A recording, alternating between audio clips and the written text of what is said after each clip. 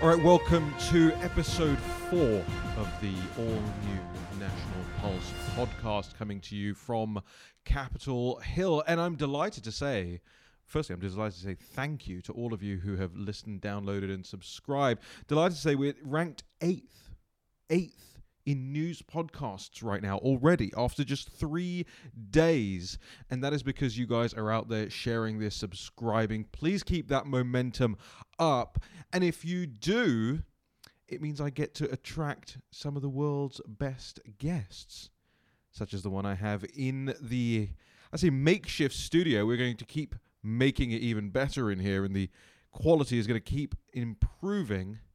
But in the makeshift studio with me is none other than our good friend, filmmaker Matthew Taylor, joins us in studio. Great to be here. Thank you for having me. Well, I wasn't done with your introduction yet, but you jumped in very quickly. So keen.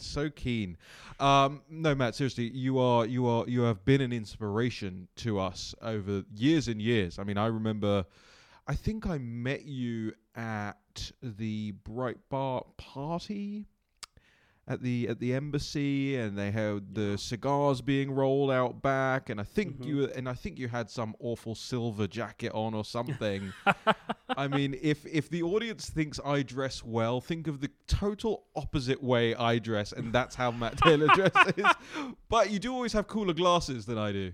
Hey, I have cooler glasses than everybody. Yeah, that's true. Your glasses, which is a great topic to discuss on an audio-only podcast. Of course. Matt's glasses look phenomenal. Actually, Yes. I could describe them. Sort of wiry orange, very luminous, large, 80s style, would you say? Yeah, absolutely. Yeah. Aviator style. I like them. Cool filmmaker glasses. Maybe what we'll do is I'll tweet a picture of you in your glasses so that people have a reference point. Oh, that would be wonderful. Yes. But Matt, you the reason I wanted you here, and the reason that I was so glad you walked into the war room earlier, and I dragged you over here to my studio, is because of your expertise in big tech. And ladies and gentlemen who are listening to this, I know you want me to get onto the news. We'll get onto that in the second half of this show today. But I wanted to ask Matt about big tech, because you did a film called The Creepy Line. Yeah. What is The Creepy Line? So The Creepy Line, is a feature-length documentary that talks about how Google and Facebook have worked to undermine primarily their customers, but the real kind of kicker and the coup d'etat of the documentary is how they could affect an election. And so while everybody was talking about privacy and censorship at the time, our interest was to see, could they put their thumb on a scale in an election scenario and make the election move in a certain direction. Hang on, when did you make this? This was 2018. Wow. This is 2018. So we were looking at this for a while. We actually started in 2017.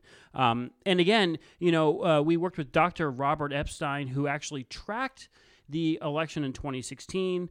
He found that there was bias in the search. He was able to quantify how people's opinions were swayed by ranked choice, by all sorts of things, right? Autofill. And so we were very concerned that this could play in a future election. And the censorship part is included in the film, which is a big topic now, but it's only a component of the larger push that these companies are making to basically push their agenda, which does not align with the agenda of their customers, if you even want to call them customers.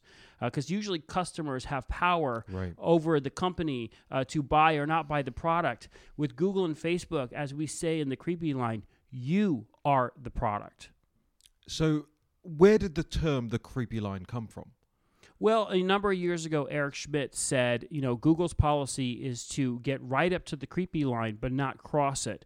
And we found that to be a very strange way of defining your mission. Yeah. The creepy line, being creepy is inherently bad. Right? You don't want to be called creepy. Being creepy is worse than being labeled other bad terms. I actually think it's the worst insult a man can receive. Oh, without a doubt. Creepy. Yeah. If a woman calls you creepy or a creep, or she tells her girlfriends that yeah, hey, that guy's a creep. That's about as bad as it gets. Absolutely. But Eric Schmidt wanted to get right up to that line. Yeah, he wanted, and in our opinion, they had crossed that line 100 times over. They live beyond that line. They move that line, and they have normalized this creepy environment of surveillance capitalism, which is really what we live in now.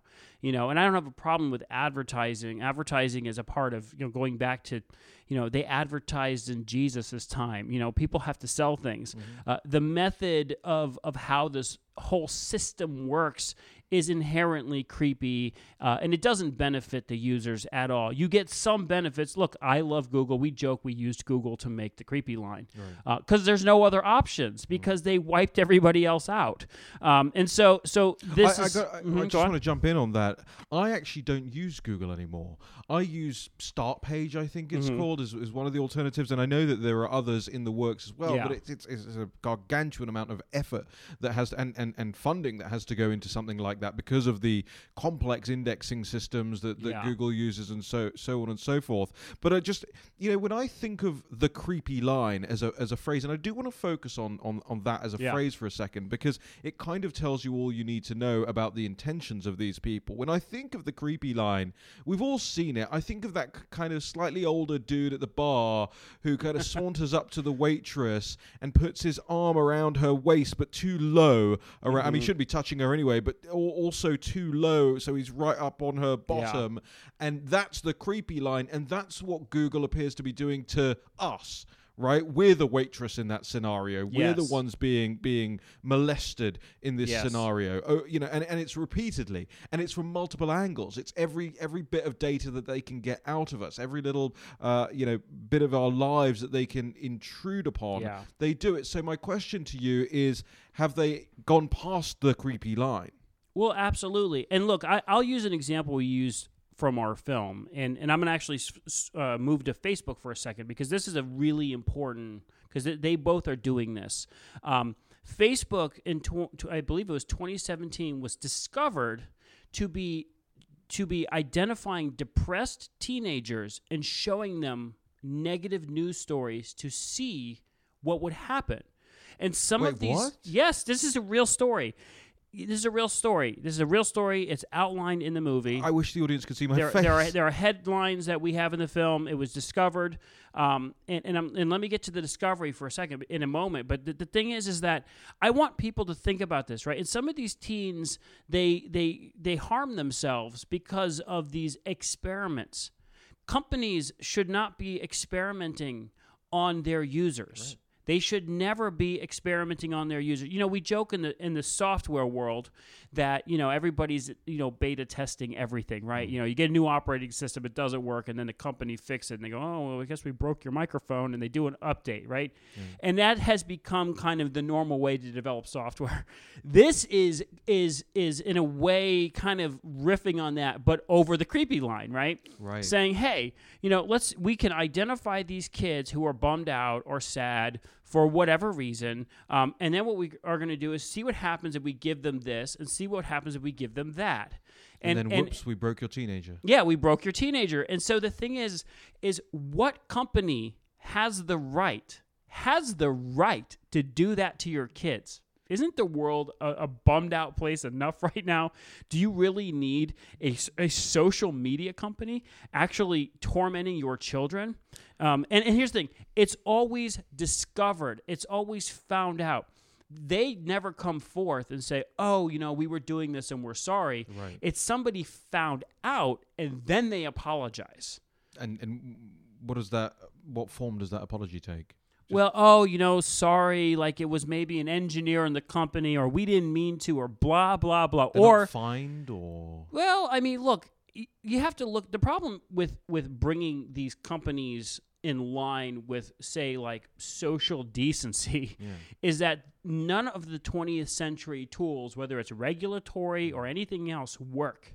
You can find them. And look, if you just go to the EU and look at Google's fines, right. They're getting $2.7 billion fines and $2.1 billion. They don't care. Right. Fines don't matter, right? You can't break them up because they are now so ingrained into major parts of national infrastructure, national security, the Pentagon, parts of the Pentagon sit on Google servers, that would cause destruction in irreparable ways. And the problem is, it's not that the technology doesn't work. The technology works great. That's why we use it. That's why we use an iPhone. It's a great phone. That's why we use Google. They've indexed, a large number of things. Their search is great. They're smart. The problem is that they have been given, or they created essentially a God box, and we have to trust that they don't use that God box for evil. Right? And it's like Reagan says, trust but verify. Yeah. These are not companies you can trust. Right? You can trust Honda. And by the way, there's no verification process. No, absolutely not. There's no not. way for us to go in and make sure they're not doing these things. And I want to get back to that example because that was so stunning as well. You're talking about Facebook targeting depressed teenagers. Yeah. Has that ever led to an incident of any kind that has been traced back to how those people have ended up behaving? Because what I remember reading 2 weeks ago or whatever on ProPublica was this article called What Parler Saw. And it was this article about how many things were uploaded to Parler, this alternative thing that's now been taken down, in real time as it related to the January 6th, insurrection, riot, whatever you want to call it. And I never see that for what Twitter saw and what Facebook saw and what Google saw for anything, riots, school shootings, BLMs, no matter what Twitter, Facebook, and all these other social media companies have obviously seen way more than Parler has seen throughout all of these processes. Well, sure. Look, if you have 2.7 billion users and they are communicating with each other, because look, let's look at how the system works, because this is an important thing, right? People have to understand that how it actually functions is integral to how the outcome is, right? Facebook was the company that discovered we need to keep you on the platform, and we cover this in the movie. And they say, look, we need to keep you on the platform, and you need to stay engaged with us as long as possible. In the early days, Google did not. That was not their mode of operation. They wanted to give you a search and send you on your way. But as Facebook changed the dynamic of keeping users present, everybody else had to follow suit, right? And so, how do you keep a user present? Well, you feed the user more of themselves, who they are, what they like, right? What do you like? And we've moved into this, in the 21st century, we moved into a world where you can curate your life. Yeah. I pick my songs. I don't buy an album. I have been trapped in this loop of watching, I'm not kidding, watching mini golf videos before I go to bed because Facebook realizes I like mini golf, and now every night when I check my phone before bed, it's like, hey, here's another mini golf video you might, and I sit there for 15 minutes just watching somebody else play mini golf. And 9 hours later, you've been watching these videos, right? I'm theoretically great at mini golf now. I've never played it, of course. Well, look, I mean, and if you go to TikTok, they've actually ramped this up to like 1,000, right? And the irony is, like, TikTok's actually, I think, one of the more genius platforms, but evil genius, but it's a genius platform. Like, they have actually really solved this, like, keep you on there for eternity more than Facebook. So the thing is, if you are now in a loop, a feedback loop that feeds you, well, if you have certain tendencies, the software and the platform is smart enough to pick up on those tendencies. If you have violent tendencies, if you have, if you're a giving person, what happens? Well, they go, well, the algorithm says based on all these points that you are like this, so here we will feed you this. So there is a certain extent to say that these platforms are as responsible for any violence or any of these things as the people themselves. In fact, has there ever been an investigation into that? Look, I mean, probably in certain areas. The thing is, look, you're always, people say, oh, what about this and what about that? Has anyone done anything? Google it. Is Google going to allow things that criticize Google on their platform? Right. It's questionable. It's questionable. If they can move a business to page 2 and nuke your business, are they going to let any legitimate, investigation come forth? They don't even index the national pulse. Of course they do not allow our news outlet to publish on Google. And if you search National Pulse on Google, you have to go to like the second or third page to get a link. You get a link to a blog post written about us by some hard left professor on the fourth or fifth result, saying you're evil. Oh yeah, saying you're the worst. You know, because I don't want babies murdered, that I'm evil, right? Yeah. This is the critical part of this. So let me ask you this, because I don't want to keep you too long. I know you're a busy man. I want to ask you this: all these things, all these alternatives, smart page, what is it? Start page, and all of these. I should know. I use it, but I'm just recent to it. Are they viable as competitors at any point? I would say not in the long term, and the reason for this is Google isn't just a search engine. Well, they're not just a search engine. No, I mean they're an index, right? So let's look at we actually touched on this in the film as well. If you use Yahoo, right? Go, oh well, I'm not using Google. Right. Well, Yahoo has to reference certain indexes because Yahoo has not indexed certain things, right. And there are lists that Google makes. One of them is the blacklist, and the blacklist are sites you shouldn't visit. And, you know, Yahoo will visit that site. Or let's look at Bing, right? Bing was suing Google a number of years ago, and all of a sudden there was a big, they made nice, and Bing went up, right? Because Google doesn't need to actually be used directly to be used. Apple Mail, parts of Apple Mail sit on Google servers. You have Facebook embeds in almost all pages. You have Google Analytics. You have they are everywhere. Right. They are in every place. And so removing yourself from the system is nearly impossible. And the thing is, the creepy guy doesn't have the hand on the waist. He's got his hand down your pants. Pretty much. Right. I mean, he has you back at his place tied up. And right. I mean, it's a terrible scenario. Yeah. We are unable to remove ourselves. You can do more away from Facebook, but ultimately Google is dominant. And what's really interesting right now is there is a standoff in Australia with Google. And Australia saying we may drop Google. This is a development I'm paying very close attention to because didn't Google threaten to delist Australia? Yes. Well, they could delist anybody. Right. They can make. Right. Well, that's the thing. But, that's the question. If Australia is not searchable on Google, does Australia exist? Probably not. Right. I don't know. I mean, I've never been there. So. But that's kind of the bizarre thing the bizarre power that they're seeking to exercise here, right? Well, that's the thing. I mean, I think at the end of the day, you know, I know everyone is on the right or the left right now for censorship and privacy and blah, blah, blah. But it's way more insidious and bigger than are you a Democrat or a Republican? Right. Are you left or are you right?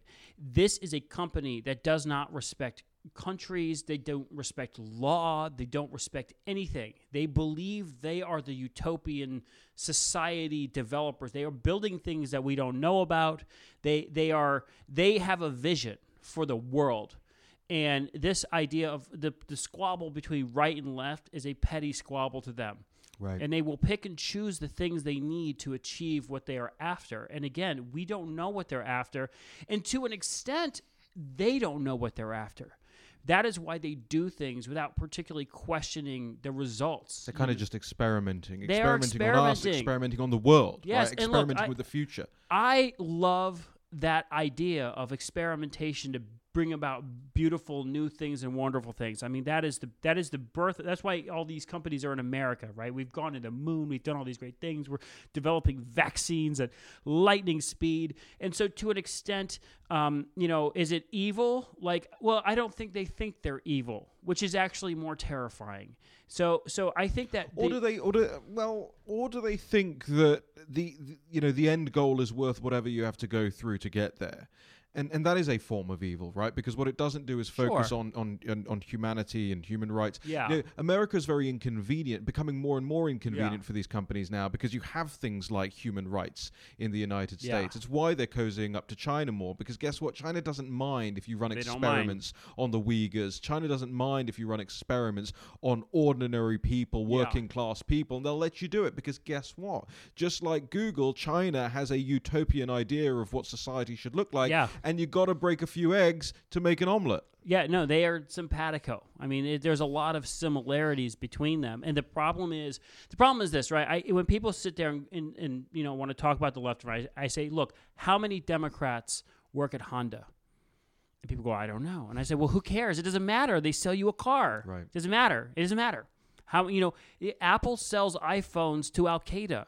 They don't do it directly, but they use the iPhone. Anyone can buy one, right? Everybody is welcomed, right? With Google, and I'm not saying that you should in any way support Al-Qaeda, but the thing is like, they're the largest hoster of child porn in the world, and no one's getting upset about that, and so they are willing to let those things slide for whatever the goal is. And I don't think have even seen the beginning of what they're really pushing for. And I think the closest we've seen for kind of like a grand plan was when Facebook pushed the Libra, their cryptocurrency. Oh, yeah. And when they pushed that, which is something I'm severely against, right, is Facebook in any way controlling banking. I'm for crypto, but I'm not for it defeats the purpose of Facebook controlling. Corporate crypto is just not the point, right? No, the point it's completely is to decentralize it. Exactly. And centralization isn't just about government. Centralization can be about corporate power.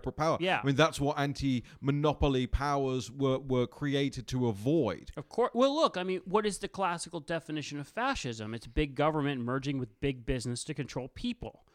Putting aside all the fascist rhetoric for U.S. politics. I'm glad you're saying that. I mean, this is what it is, right? And what we have right now is, if you're in Washington, where we are right now, Google's that revolving door into the Oval Office with Google is spinning all day long, and they are joining together. The problem is the government doesn't realize that they are not on the winning end of this deal. Google is smarter, they're faster, they have all of the power of a government and none of the inefficiencies and none of the accountability to the people. That's the big issue. Right. People are afraid of the government. They say, the government's terrible, it's too big, it's horrible. The government doesn't care what soda you buy. Right. They don't care. And if it did care, it would be particularly inept at changing that. They would never be able to do anything. Look, I lived in New York City for years. It's the most inept government in the world, and they do stupid things. And one of the most well-funded. And the most well-funded, and they're just completely inept. Google is not inept. They are not inept in any way. They're highly efficient, and they're very dangerous. And I think it's something that people need to be concerned about, and the question is, what's the solution? And right now, we are at the beginning of even understanding the problem. Exactly. I'm so glad you said that, because everybody calls me up and they email me, and, we have our private Discord chat channel for National Pulse members, which you can sign up at fundrealnews.com, and just got to plug in there. And they asked me, hey, how do we fix this? I say, fix it? We don't even know the extent of it. We have no idea. No idea at all. And you could start by, people have to stop trusting these entities. When you buy a car, you trust that the car will not kill you. You may kill you by driving the car poorly, but you trust that car. You trust when you fly. That trust, these companies have not earned that.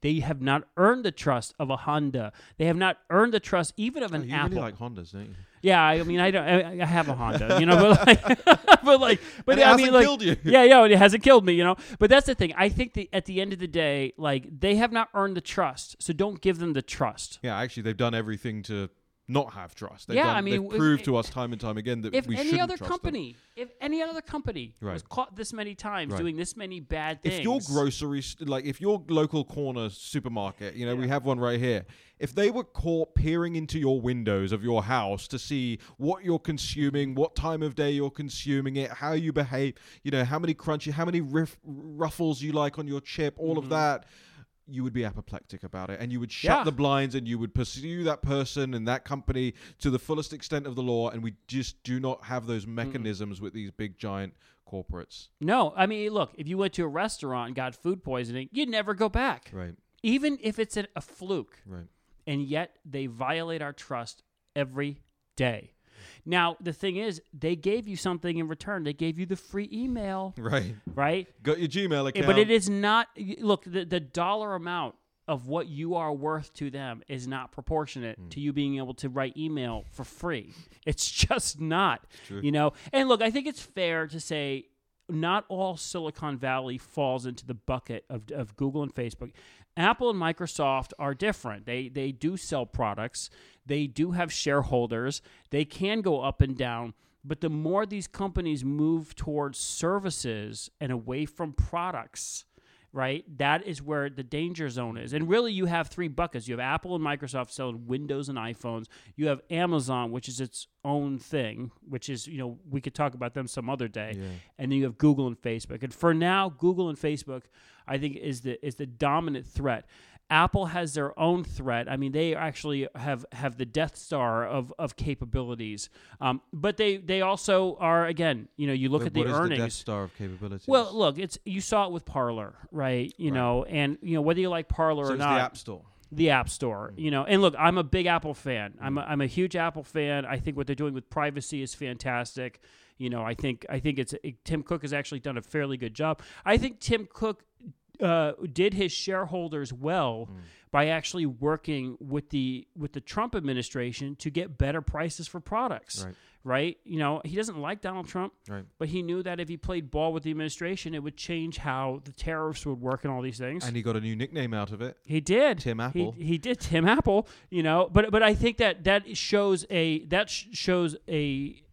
lot of CEOs in Silicon Valley could learn from Tim Cook to understand, to put aside his personal animosity towards anyone in government and work with them, for the sake of the customers. Right. Wow, what a novel idea, right? Like, you're going to sit there and say, okay, well, we'll work with you even though I don't like you, because my customers matter. So I do think that, but their Death Star is the App Store. I mean, if they want to take Facebook off of the iPhone, you saw it with. If they want to take this podcast off Apple Podcasts, they sure can do it. It is the primary means by which people get podcasts. I mean, we're on everything. Yeah. But Apple Podcasts is the industry gold standard. Yeah. And if they remove this, one might argue there's not even much of a point in me doing it, because distribution becomes so much more difficult. Let me ask you this question, because I wanted to ask it earlier and I didn't get the chance, but I want to come back to a point you were making earlier about the power of these companies. Do you think, and you can say no if you want to this, do you think perhaps the CEO of Google, Alphabet, whatever, finds it easier to get a phone call accepted to the Oval Office than 99% of world leaders? Oh, clearly. I mean, look, like, I think that you've had. That's stunning to me. Well, look, since the Obama administration, and I'm not downing Obama. Obama's benefit to big tech in the world was he put everybody online, right? He modernized politics, he modernized political warfare. Right. I actually think a lot of it was Facebook election. Yeah, it was really interesting stuff. It was exciting. We're really excited to be like, wow, Twitter changed how people viewed congressional hearings. Right? These are important things that we could all participate and watch and see and all these kinds of things. The downside is that you have, members of the Google team, in the Oval Office 600 times during the Obama presidency, or you have orders coming down from the Obama administration to kill investigations into certain things on Google, or about Google. And so there is upside and there's downside. But yes, I think that, Google, more than probably anybody, has access to the highest bits of political power. I mean, I think Dr. Robert Epstein calculated that Google's probably determining up to 25% of elections around the world now.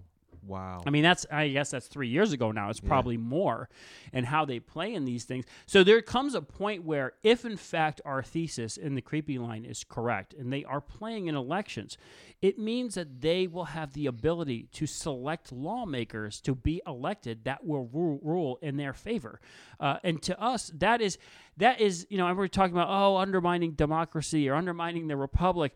Nothing undermines it more than that. Right? Everybody thought it was money in politics. Forget money in politics. Like, that's nothing compared to the ability to select members over the people, and do it by using the people, because you know how they're going to vote or what they're going to do or what gets them to stay home. The real insurrection. Yeah, it's look.